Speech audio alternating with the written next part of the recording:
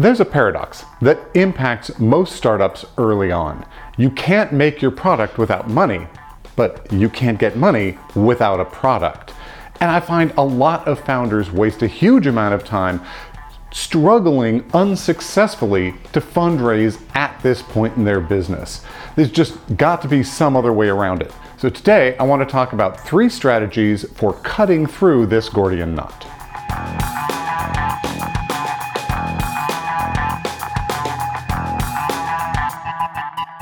Welcome to Feel the Boot, the science of startups. I'm your host, Lance Cottrell, and I'm here to help you along your journey climbing that vertical learning curve you're going to encounter as a founder. I know what it's like. I've been there myself, and I have helped countless other founders along their journey to success. Now, this episode is part of our series on fundraising, and I'll put a card up there with a link to all the rest of the episodes on this topic, and also put a link down in the description.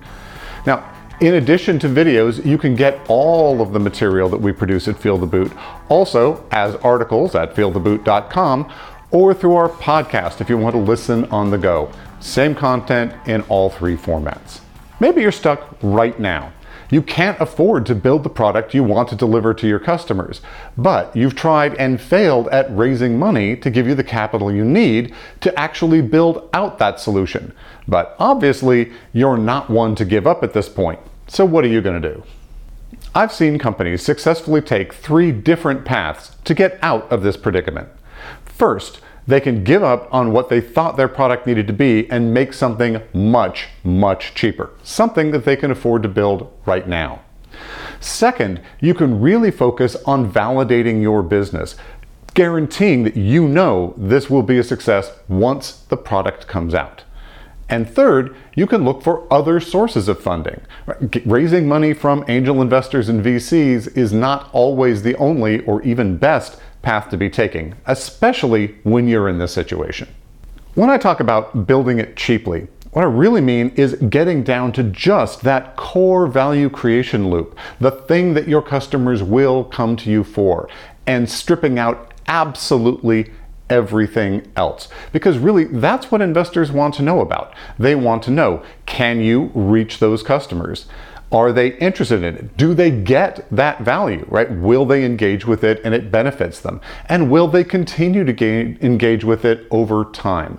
If you can show all of those happening, even with a pretty crappy version of your solution, they are much more likely to be willing to cut you that check so you can go build the thing you really wanted to build in the first place. And there's 2 main ways of getting this done, to building out this super inexpensive solution. The first is to Frankenstein it, and the second is to fake it. Dr. Frankenstein built his monster by assembling parts from numerous other bodies into something that worked but wasn't particularly elegant. That's exactly what I'm suggesting you do. Go out there and use all of those off-the-shelf third-party tools that are widely available and cobble them together to get something that will deliver the solution that you need. There's tons of tools for processing data, creating user input forms, creating simple user interfaces, drag and drop, no-code kinds of solutions. And many tools to allow you to connect them together, like Zapier or If Then Then That, or the Microsoft automation tools. You can build surprisingly effective tools just using off-the-shelf components and slapping them together with some duct tape and baling wire. And it may not be beautiful. It may not have the user interface that you wanted. It may have bolts sticking out of its neck at this point. That's fine, as long as it delivers that core benefit to your users so people can get on there, experience it, gain value, and you can prove out and validate that the customers want it, the customers benefit from it, and you can get customers onto that platform. And that's all you need to do to be raising money. The other main approach is to fake it. And this works for most kinds of startups, but not really for deep tech startups where what is going on under the hood is really what the business is about. But most businesses are about something else. They're marketplaces, or they're providing education or some other set of tools. And what really matters is what the user gets out of it, not what happens behind the scenes, right? Your users don't care if this system works because you've got a room full of incredibly well-trained hamsters. It's irrelevant. What they care about is they get this thing that you promised them. So how can you do that without building the back end? Right? If that's the thing that's holding you up, actually building out this application, maybe you can get away without doing it. Right? If there's some sort of, let's say it's a marketplace and you need to connect buyers with particular kinds of sellers, you might use AI to do this really sophisticated searching thing, but in the short run, maybe you just have the person fill out a Google form, it gets delivered to you, you go look through your list of vendors, find the right one, do some research, put them together, make the introductions, and then push that back out to your users. They may have no idea that there was a human doing this from behind the scenes. In fact, ideally they don't, right? It looks like it's automated, maybe somewhat slow process. And this can work in the short term because you just don't have that many customers. Right? If you only have several hundred customers, you're getting maybe 10, 20 transactions a day, you have plenty of time to do this all manually. And one of the great things about doing it manually is you can immediately start learning. You know exactly how people are using it. What are the edge cases? What kinds of things are they asking for and why?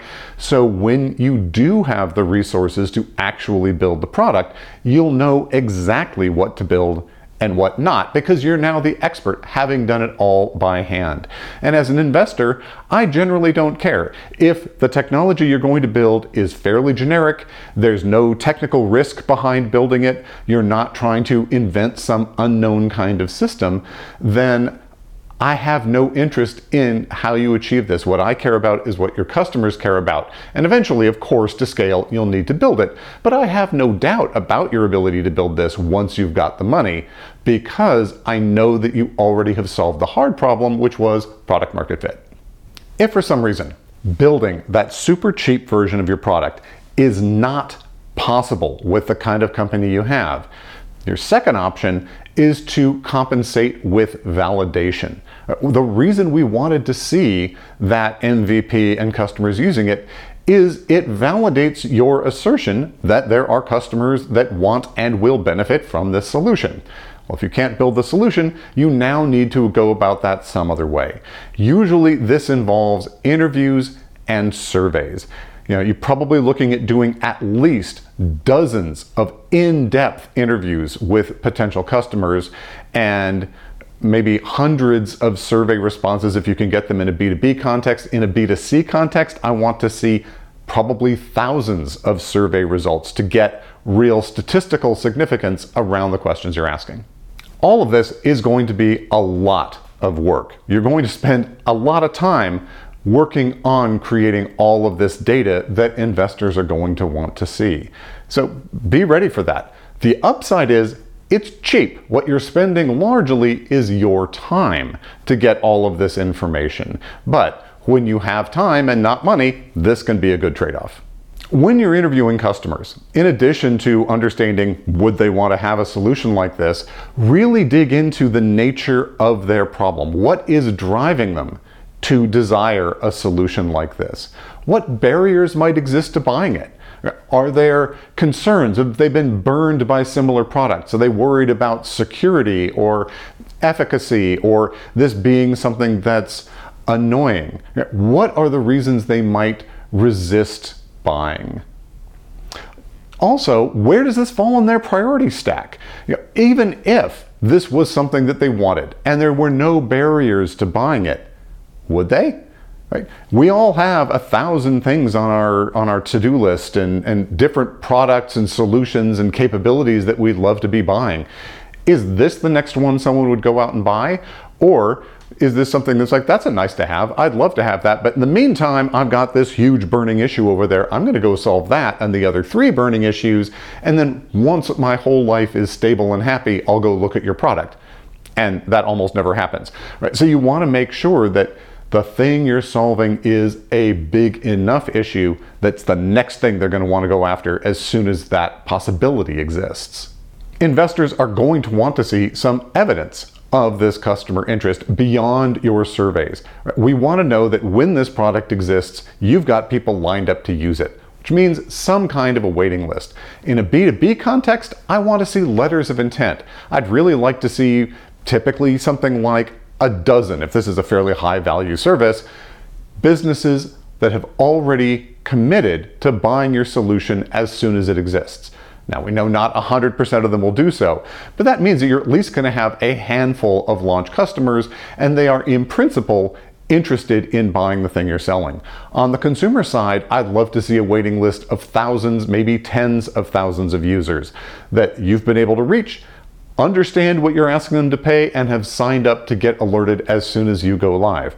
Again, many of them won't actually convert, but that's great evidence. Frankly, if you can get them to pre-convert, even better. So if you can pre-sell the solution, or maybe run a Kickstarter where people are already going and buying into your idea, that's fantastic validation. And of course also, that's cash, which can allow you to start building things even in the absence of other funding sources. You also need to be validating your costs inside this business, right? What does it cost to bring in your customers? You need to really know and have tested what your customer acquisition costs are, because your CAC is typically one of those most expensive price points in your business model. So you may need to spend couple $100 on ads in the venues where you think you will be advertising to measure, do you get response to the kind of verbiage you're using? Do people resonate with the value proposition you're making? Will they go to that landing page? Will they click the buy button, which of course isn't going to work because you don't have a product yet. That'll take them to that sign up list, but that shows you now know how to get them and can accurately model what it will cost to bring in those customers. Finally, I want to see you validate the cost of goods sold. If you're making physical product, have you got quotes on all of the aspects of that? How much does it cost to get all of the parts, your full bill of goods, and have it assembled, and have it packaged, and have it delivered to your customers?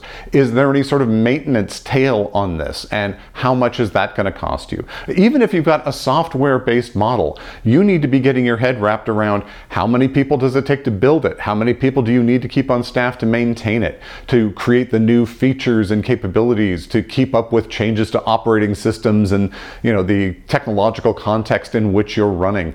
And of course, to provide tech support to all of those people. Try to pull in all of those different cost centers and come up with either proxies or industry standards, or even do some small tests yourself, maybe using the faked up version of your product to get your hands around those numbers. Because it is at least as important to understand your costs as your income and as acquiring customers. Now, you need to be looking at this at scale. So get quotes for what it costs to build 10,000 of your thing rather than 10. I mean, you also need 10 because that's where you're going to start. But we know as investors that you're probably not cash flow positive or economically viable when you're first starting. But we need to know that this does make sense once you hit some reasonable level of scale. Before we move on to talking about alternative forms of funding, I want to ask you for a favor. And if you've watched much YouTube, you probably know what it is. I'd really appreciate it if you would like this episode, subscribe to the channel, and ring that bell for notifications. It makes sure that you get notified about every episode I make and other similar kinds of content, and it makes a big difference to the channel. I really appreciate it. However, of course, those YouTube notifications are not in fact all that effective. So if you actually want to know every time new content is coming out, subscribe to our newsletter. It's called Bootprints over at feeltheboot.com. In addition to getting alerted to every time we release new episodes, it gives you access to my free office hours. So there'll be a link in there so you can get on my calendar. We do meetings one-on-one with all of the people who are interested. I can help you on almost any topic related to your startup. That's free, but we also offered pay advising if you need to be scheduled sooner, because the calendar does tend to fill up, or you want larger blocks of time. I also provide ongoing advising for select number of companies, but I can only be a formal advisor to a handful. So typically I like to get to know you before we jump into that phase. Raising money from angels or VCs when you don't have that product is insanely difficult. So why do so many founders keep banging their heads against that brick wall when there are many other sources of funding available, most of which pre-MVP are easier to get and are usually non-dilutive. You can raise funds with equity investments from people other than angels and VCs. Angels and VCs are investing for profit. We are professional investors. We are looking for a return.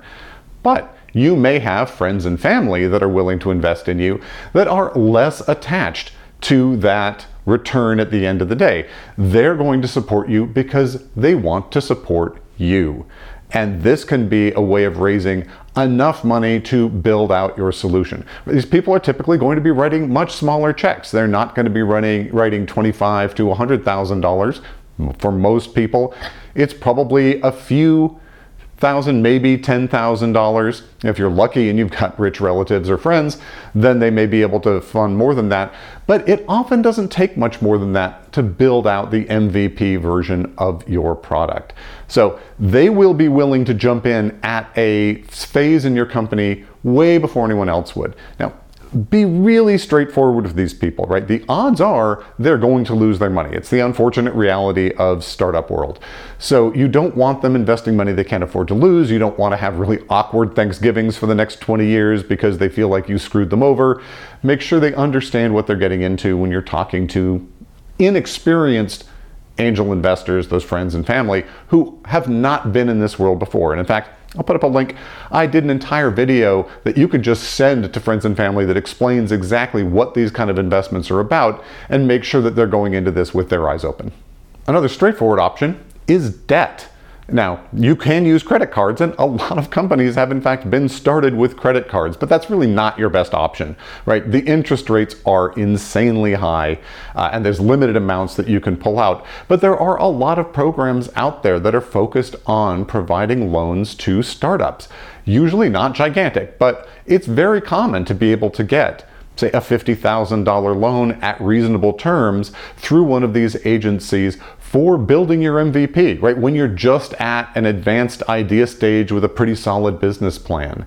And so you'll need to research who is doing that locally. I know that many foreign governments do this. In the US, typically it's done at the state or city level, but lots of programs exist to help support founders get their company off the ground.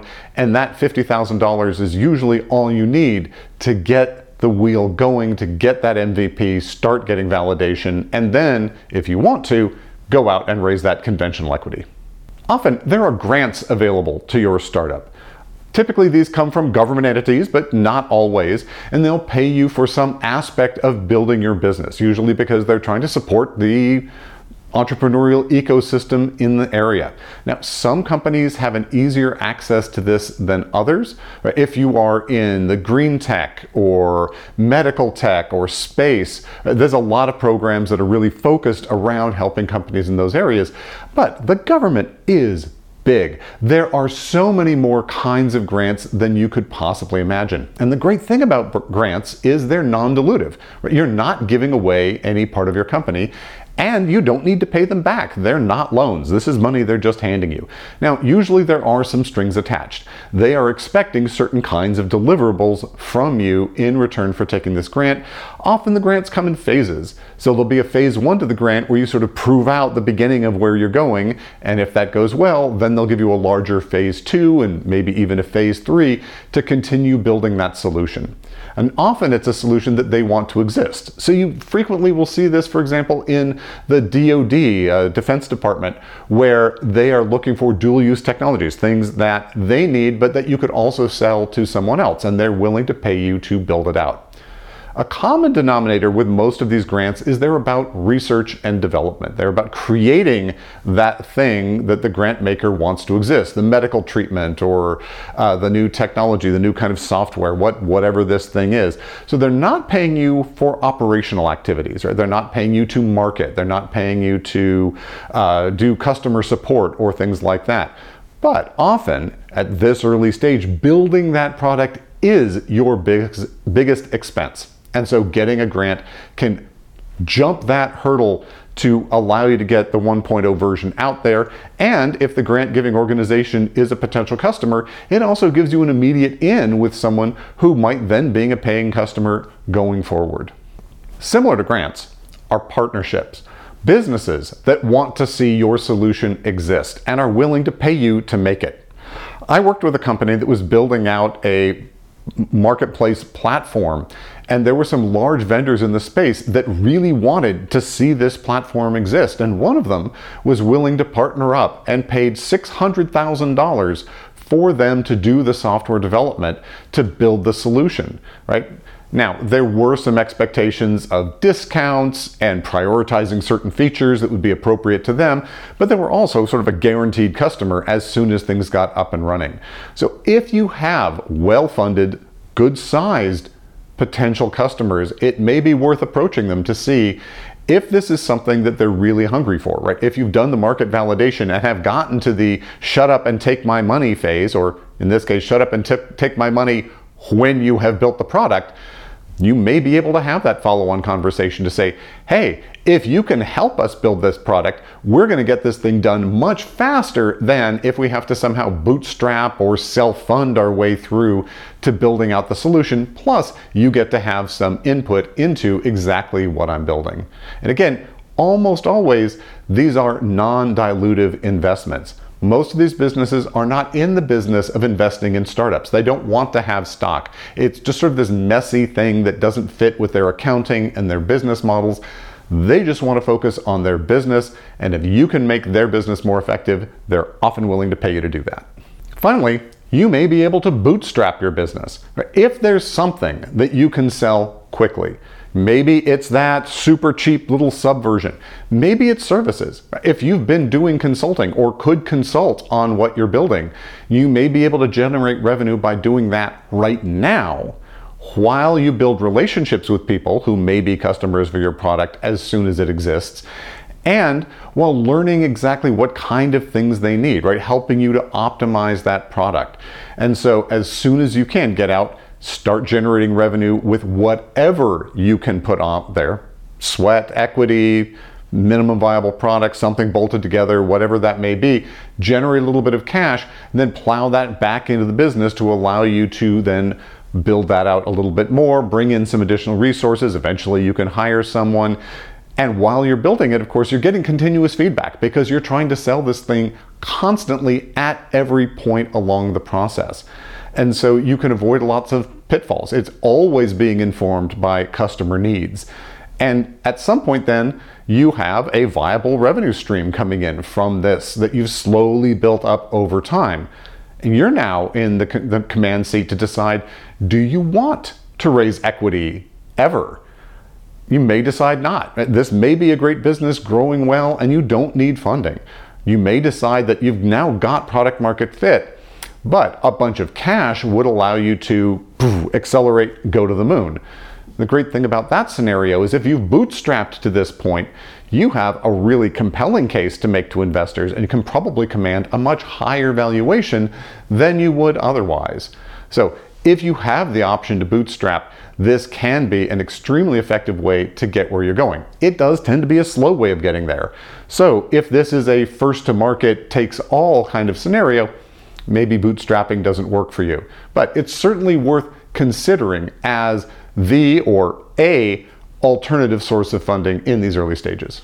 So if you're stuck in this nightmare paradox of the chicken or the egg and you can't get one before the other, these three strategies: build it super cheap, validate without the product, or find other sources of funding to build that MVP, can allow you to escape that whole scenario and move forward towards the business that you actually want to build. Thanks for watching this episode. I hope you found it useful and interesting, and if so, please do the usual: like, subscribe, and ring that bell if you didn't do it when I asked you earlier. It makes a huge difference to the channel. I would really appreciate it. Also, I strongly encourage you to go over to Feel the Boot, subscribe to Bootprints. It's an extremely low volume newsletter and we never sell any of your information. My whole background was in privacy. I'm pretty passionate about that. But it does give you access to my office hours. I love talking to founders. Please don't hesitate to sign up.